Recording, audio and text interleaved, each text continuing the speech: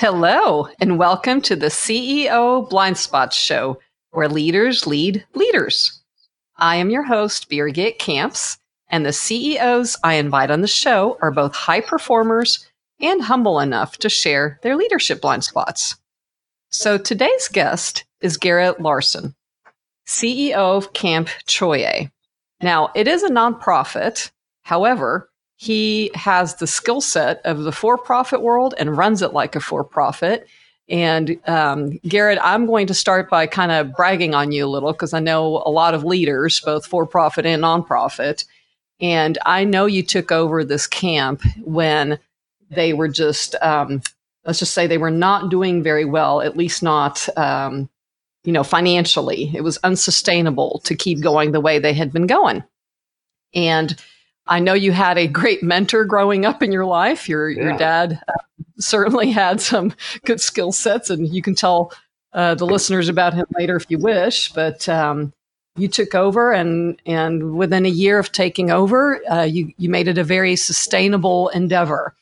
And every single year, you have figured out how to, make it not only sustainable but thriving camp. And then I'm a parent, and your camp caters to, children and young adults. But I know that you have received the Best Christian Workplace Institute Award for the culture you've built around there. And, for leaders, that's important to know. But for me, it's important to know because I also happen to know that it's a very safe camp. And maybe you want to say something about, I know that you were rated one of the top 5 in that area. And, and I know you're not perfect, and, you're a very humble leader, and you're willing to share your struggles. So I'm going to kind of turn it over to you, and kind of maybe you can let other leaders know, what were some of your struggles, but also how did you get to the success that you have experienced? Sure. Yeah. Well, thanks for having me, Birgit. We love what we do at Camp Choye. Our mission is to be a place where Jesus Christ transforms lives through meaningful relationships and outdoor adventures. And we've been around a long time, since 1947. So there's a lot of history at camp. And certainly I stand on the shoulders of giants as we have picked up the torch and run with it here in the last few years. I've been with Choye since 2007, served as the program director for a number of years, and then took over as the CEO in 2012. And it's been a heck of a journey since, and we love it. Our heart at camp is to recognize that we need to be an exceptionally good ministry and an exceptionally good business. And my predecessor always said, not for profit is our tax status, not our business plan. And we certainly take that to heart, and recognizing that if there's no margin, there's no mission. And so we talk frequently about having 2 bottom lines, being able to measure life impact as our primary, most important bottom line, but a real close second is our financial bottom line. And so how do we run a really great business and ministry all at the same time? And in our world, oftentimes people think that those two are mutually exclusive, or that are constantly in tension with each other. And while they can be in tension, I think ideally the decisions we make need to be ones that benefit us both in both bottom lines, both in life impact, but also financial impact. So it's been a real fun journey for us. So we've made a huge strides in terms of our both in the quality of our program. You had mentioned safety as a key thing. Certainly, there's some inherent risks in what we do, just being outside, and in fact, we leverage risk for the sake of life change. If being on a ropes course, harnessed in, there's a perceived risk, and it's a very minimal real risk, but just the idea of being 40 feet in the air, suspended on wires, will do something to a young person's heart that builds confidence. And so we have a whole variety of programs and items and challenges that we use to shape kids' lives, both in their character, their leadership, and their faith formation. And it sure prepares them for, jumping into life, doesn't it? Absolutely. Problem solving and confidence building and conflict navigation. So it's great. Yeah. And can you say a little bit more about how I know you at some point decided, that's the thing as a leader, right? You're clear about your vision, and then you also, looked at your values. And I know that at some point you decided to make safety, like not just important, but factual. And then you received this award of top 5. Can you say a little bit more about what led to that choice and how you got that award? Yeah, this was the award was certainly nothing official so much as it was a high compliment from a leading consultant in the camp safety industry that where we brought in this Rick Brashler from who is a former insurance and safety specialist, and he does consulting work with camps all over the nation and helps them just be better at what they do to make sure camp is a safe space in all aspects of safety. And so we had a great track record, but we did not want to rest on history or just assuming that's because we didn't have any significant incidents that we were safe from that. And so we brought in Rick, and Rick spent several days going through all of our policies, all of our procedures, our physical grounds, talked to our staff, and kind of just went through, looked under every nook and cranny to find out how we can improve, and ended up giving us a 51-page report on various things we could do, all of which we've implemented at this point. And his main comment to us was, listen, I've seen a lot of camps, and Choye certainly ranks in the top 5 camps that I've ever seen in terms of a culture for safety. So that was a high compliment for us, and one that we were excited about, but it just inspired us all the more to continue to make it a key focus for us. So as we did the process of redefining our values about 18 months ago, that was clearly being safety conscious is in our top 5 values, and we preach it, we talk about it, and it's constantly in conversation. Well, and like you said, it's you never had safety issues. You just at some point as a leader, you chose, let's make sure it's sustainable and by design.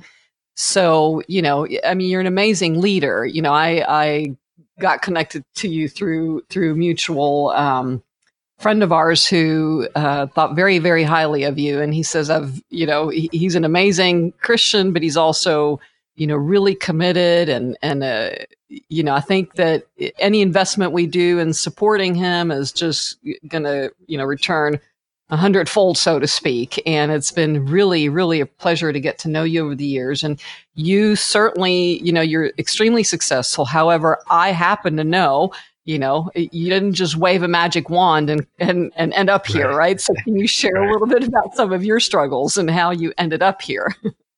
Yeah.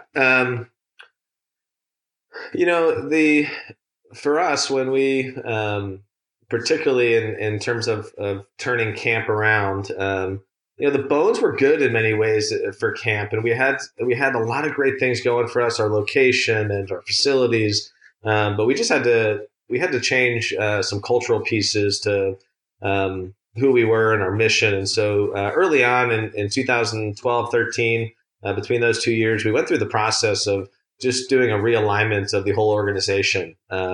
We started with the mission. In fact, we used Drucker's 5 most important questions any organization should ask. And we went through what is our mission and who is our customer, what do they value, what are our results, and what are our plans. And that process was really important for us to start at the top of saying, all right, we need to make sure that we have a board who is aligned and active and engaged. And so we went through and restructured our board and invited some key members. And we wrestled with our mission, and we changed our mission from a place where people grow to a place where Jesus Christ transforms lives through meaningful relationships and outdoor adventures. We redefined our customer, and we said, man, we are going to to really nail this and knock this out of the park. We're going to find out what they value, what they want, and we're going to deeply please them. For us, that's youth. We do youth really well. And so we will serve adults. We'll serve a variety of groups, but we are going to deeply please the youth, and that's been very helpful for us. Then we came up with a strategy and plan how we're going to run a great business and a great ministry all at the same time. And we worked really hard to get the right team, the right players. Here we made some key leadership changes on our staff, brought in some key people that we really thought highly of, and together we just got in the trenches and began to turn the ship around and made sure that we had made good business decisions and good ministry decisions day in and day out. Yeah, and that is not easy to do, is it? To have the entire organization align from board members to staff members, and again, you did it so you very successfully, and at some point you experienced some growth pains. Can you share a little bit more about that? Yeah, one of the key transitions and eye-opening moments for me was, since 2014, we had approximately 18 full-time staff, and today we have about 51 full-time staff, more volunteers, more part-time, and so I underestimated that transition from 18 people to 50 plus, and for me, where we started to really feel that rub was my overall leadership style. I very much recognize the importance of the leader at top sets the culture and the tone. And if we're going to be an organization that's committed to excellence, I need to be committed to excellence through and through. If we're going to be an organization that focuses on spiritual growth and looks to the Lord and all we do, I need to do that personally and make sure that's the fabric of my being. Everything from navigating conflict to setting vision to direction to pace, it all starts with the person at top. And my style of leadership is one that is very much a relational leadership style. I think effective leadership is born out of authentic relationship. And when you have 18 people, it's very easy for me to build those relationships, to be able to sit and talk and to hear what makes our people tick, and for me to listen and care. And when we had 18, 20, 25, 30 people, every one of them knew that I cared for them. I knew what made them tick, what motivated them, what their fears were. And more importantly, they knew mine. I was vulnerable when I needed to be vulnerable. They knew my heart. They knew my family. And when you do that, there's this real sense that it builds this trust. And I'll never forget, my dad was a highly effective leader and ran a very successful business. And I remember sitting on the porch, reading a leadership book one day in my late 20s. And my dad looked and laughed. He said, "Gary, you can put all those books away. Leadership comes down to one thing, and that's trust. If your people don't trust you, they'll never follow you." And, priceless advice, right? Yeah, that has stuck with me, and that building of trust tends to come naturally for me just because of my relational leadership style. And as we started to approach these higher numbers of people, it really came to a head when we had one of our longtime campers, summer staffers who came to work for us after graduating college.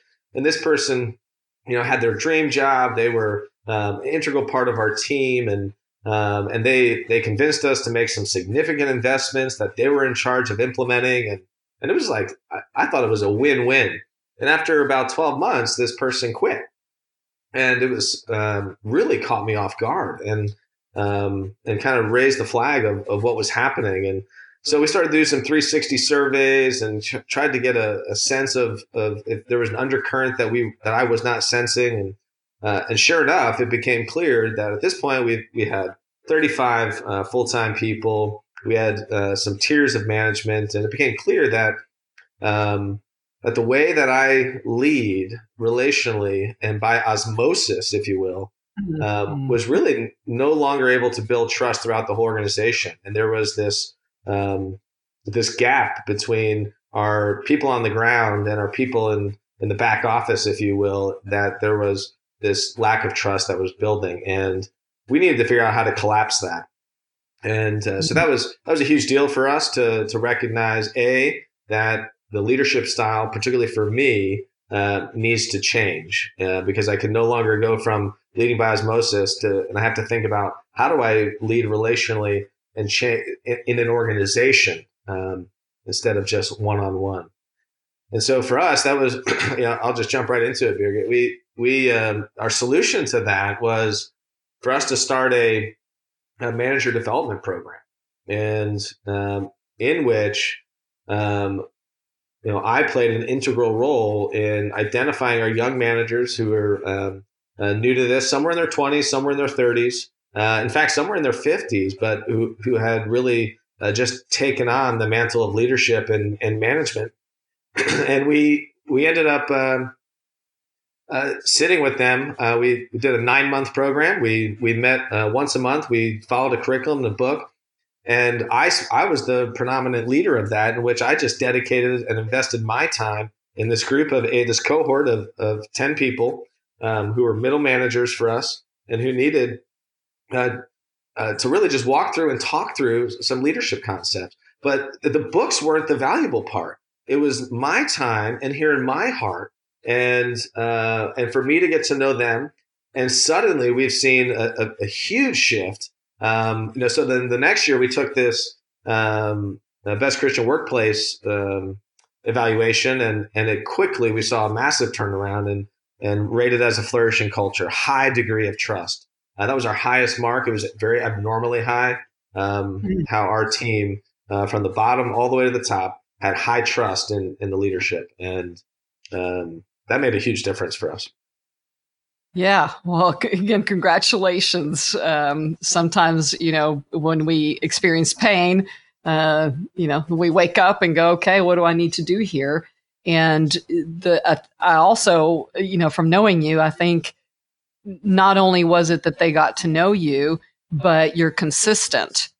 There's a lot of people who go through programs and, 2-day, 3-day, whatever, and then it doesn't last. Right. So right. How have you ensured that, as you say, I love it, leading by osmosis no longer works when you're at your size, and you connected with these people, but, we all get busy. So how have you maintained it or sustained it? Yeah, that's a great question. Well, that one, the first cohort we did, we actually, we continued it into a second year. And then when we were done with them, we said, you know what, we're going to do a new round with a new set of leaders. And so we continue it. So now, right now, we're back in our first year cycle with a new group.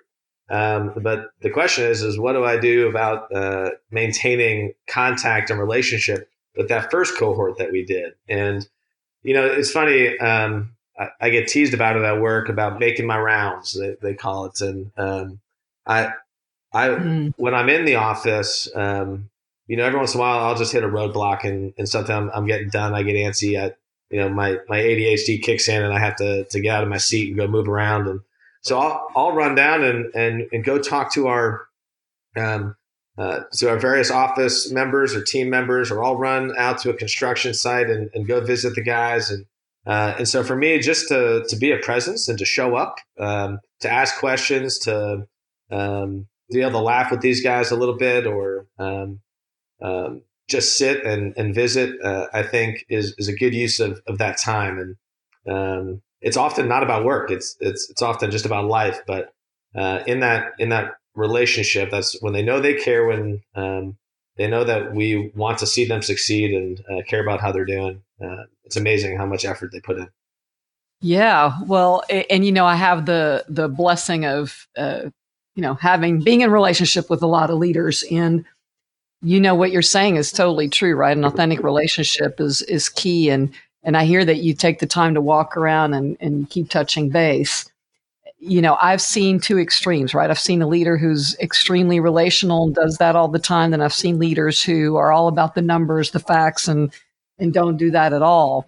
And somehow you have managed to keep some kind of balance, because I also know you're extremely structured.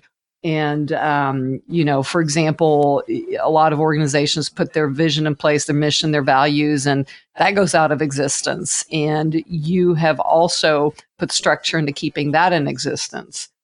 So, what piece of advice do you have, or what can you share regarding, there's a lot of people who say, yeah, there's another plaque on the wall about our values and our vision, and, it goes out of existence. So. No, it's funny. I literally had that conversation with a former staff member who serves in ministry in another context. And they called me and asked me for advice in creating a culture of excellence. And they referenced the fact that they had brought in these high-paying consultants, high-cost consultants, to go through and help them come up with their core values. And he had no idea what they were. Could not remember them. They were in a binder, literally in a binder on a shelf.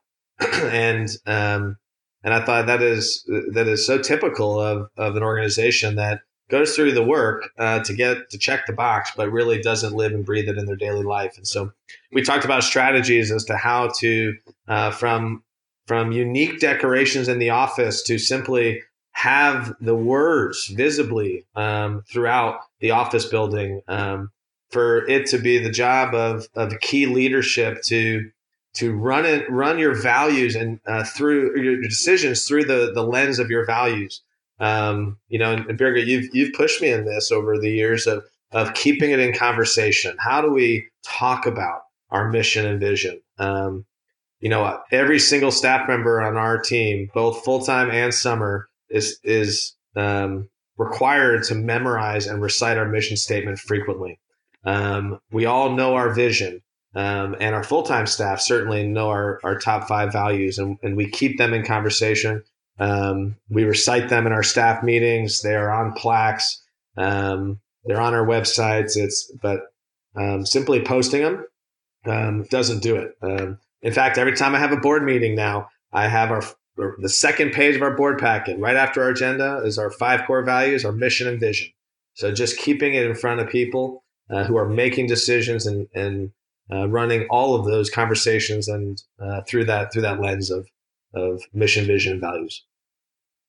Very good. Well, thanks for keeping that in existence. And as you know, I can give you any feedback I want, but if you don't execute, that it means nothing. So right. It's been a real joy to know you and work with you over the years. And again, it's you. I know you're also really good about praying and looking to see how can you improve as a leader. And you've also been really good at selecting board members and staff members. I happen to know that you currently have some openings for board members because you have, I guess, a term, or I don't know how you call it. Can you share a little bit of what you look for and how you secure board members that you think will continue to push you as a leader and also still be in alignment with the values? Absolutely. Governance matters, and I've seen too many not-for-profits in particular really become irrelevant or stagnant on one hand, or end up with a cult of personality with a very strong-minded CEO that ultimately disengages a board of directors. And so having a strong board of engaged board members who, for us, who they need to have a deep and real passion for the Lord and a love for the Lord. 2, they need to consistently display wisdom and be wise leaders in their own right, in their own context. And they need to be passionate about our mission of in the camping industry. They don't have to have a great deal of experience in working with Choye, but ultimately have a heart for working with youth and shaping and molding and equipping youth to build the next generation of leaders for the church. And that's our vision. And so we are looking for board members with a wide range of diversity in terms of expertise, location, backgrounds, ethnicity, gender, you name it. There's a lot of types of diversity that are important to us. And so it's a high functioning board. They're a policy board. They don't get into the nitty gritty. It's not a working board in the sense that that the whole organization is run by the board. Not at all. Their job is to make sure that we're on mission, that our policies and procedures are in place to make sure that we have, showing good fiduciary responsibility for the organization, and they hold me accountable. They hire and fire me. They evaluate me, and my job is to make sure that they're engaged and keeping up with the heartbeat of the organization. So, of course, we just literally had board meeting yesterday and talked extensively about our need to always be cultivating and recruiting new board members.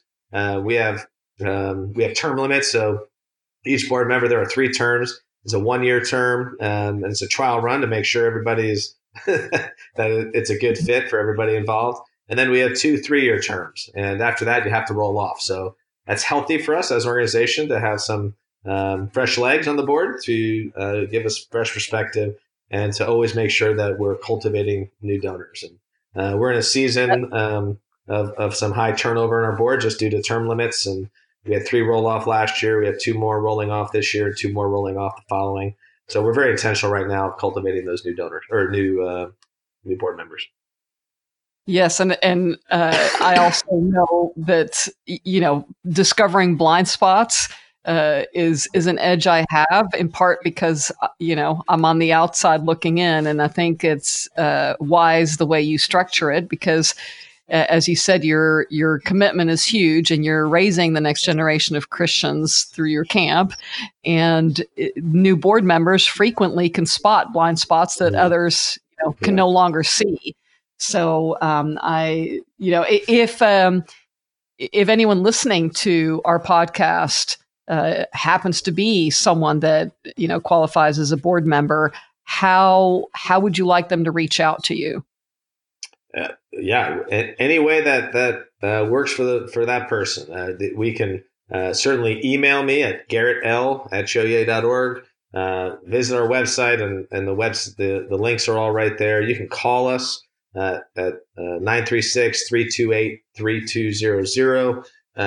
You can stop by the office if you're in the Livingston area. So whatever works, that's the best way to just get a hold of us, and I'll give you a call back. Very good. And I definitely recommend they go visit your camp in Livingston. Thankfully you invited my daughter and I to come check it out, and it was fantastic.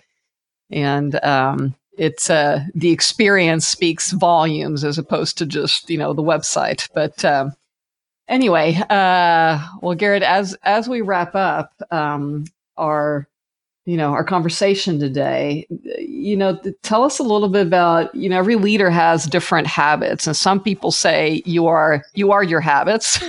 What would you say are, is the 1 or 2 habits that you have that you attribute to your success? Yeah, great question. One of the things that I've learned early on in my role in leading people is how important it is to demonstrate my willingness to roll up my sleeves and to get into the muck and mire with our people and demonstrate, not just give lip service to the fact that I won't ask them to do anything that I won't do myself. And so I'm very intentional several times a year to put on my work boots and head out and work with our facilities team for a day.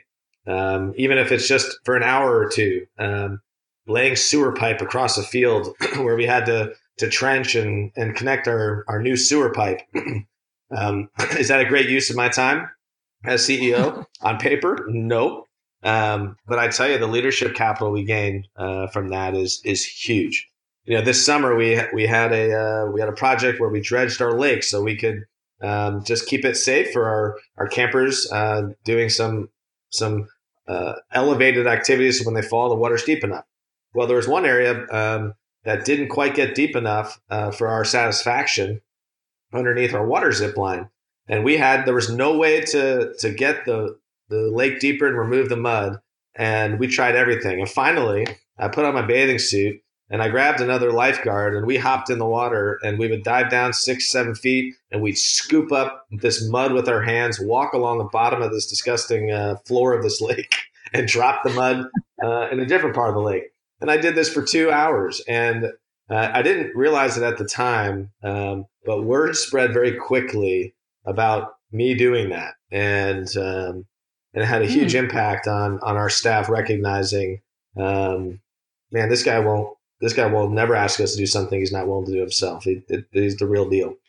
And so that was, I have multiple stories of that over the years. And so I've just recognized the importance of being intentional about doing it, putting it on my calendar and going out, but also being intentional about looking for opportunities as they arise to just roll up my sleeves and serve. And that has gone a long ways and has created a great deal of loyalty and trust as well.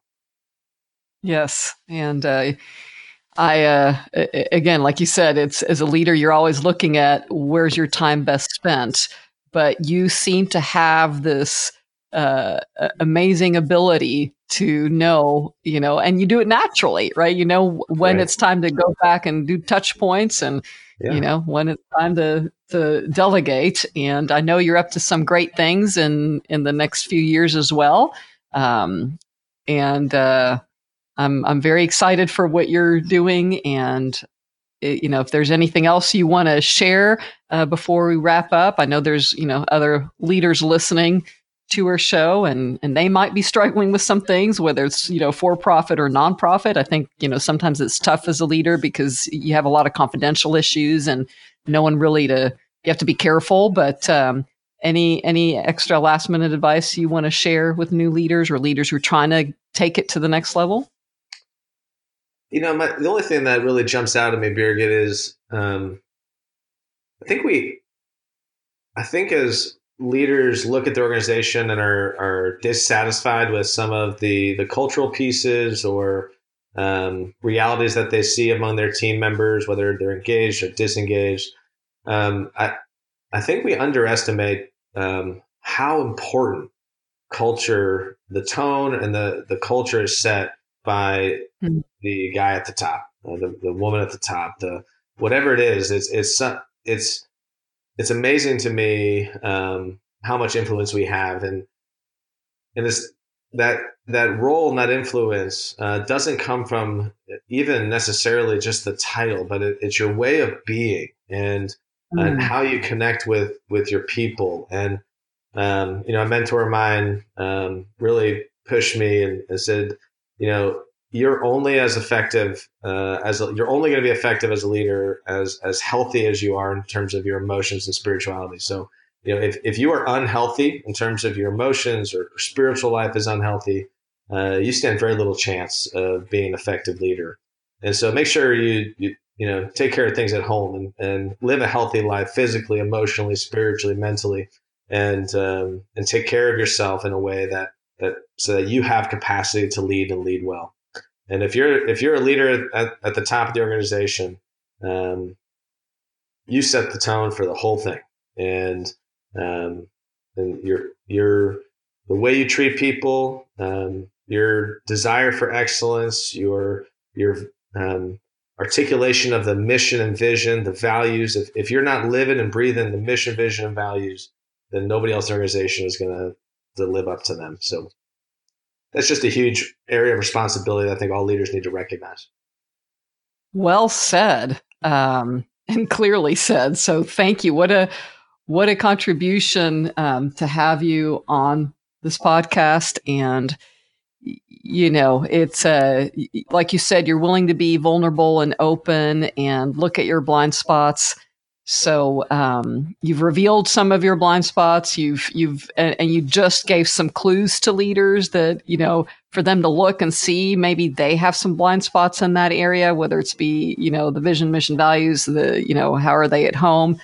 And so really appreciate you taking the time to be on the show. And I'm sure that there'll be some people that will know some fantastic board members to add to your organization. And And I will put on, the link again. It's Camp Choye, but it has a dash between Cho and Ye in between if they want to go to your website. And if they want to, if the listeners want to know anything else about the 10 most common leadership blind spots, you can send me an email at ceoblindspots@gmail.com. Or if you want me to just put you in touch with Garrett, I'm happy to do that as well. And with that, and with a lot of gratitude, I will wrap up the show and wish everybody a fun and fruitful day. Goodbye. Thanks, Birgit. All right.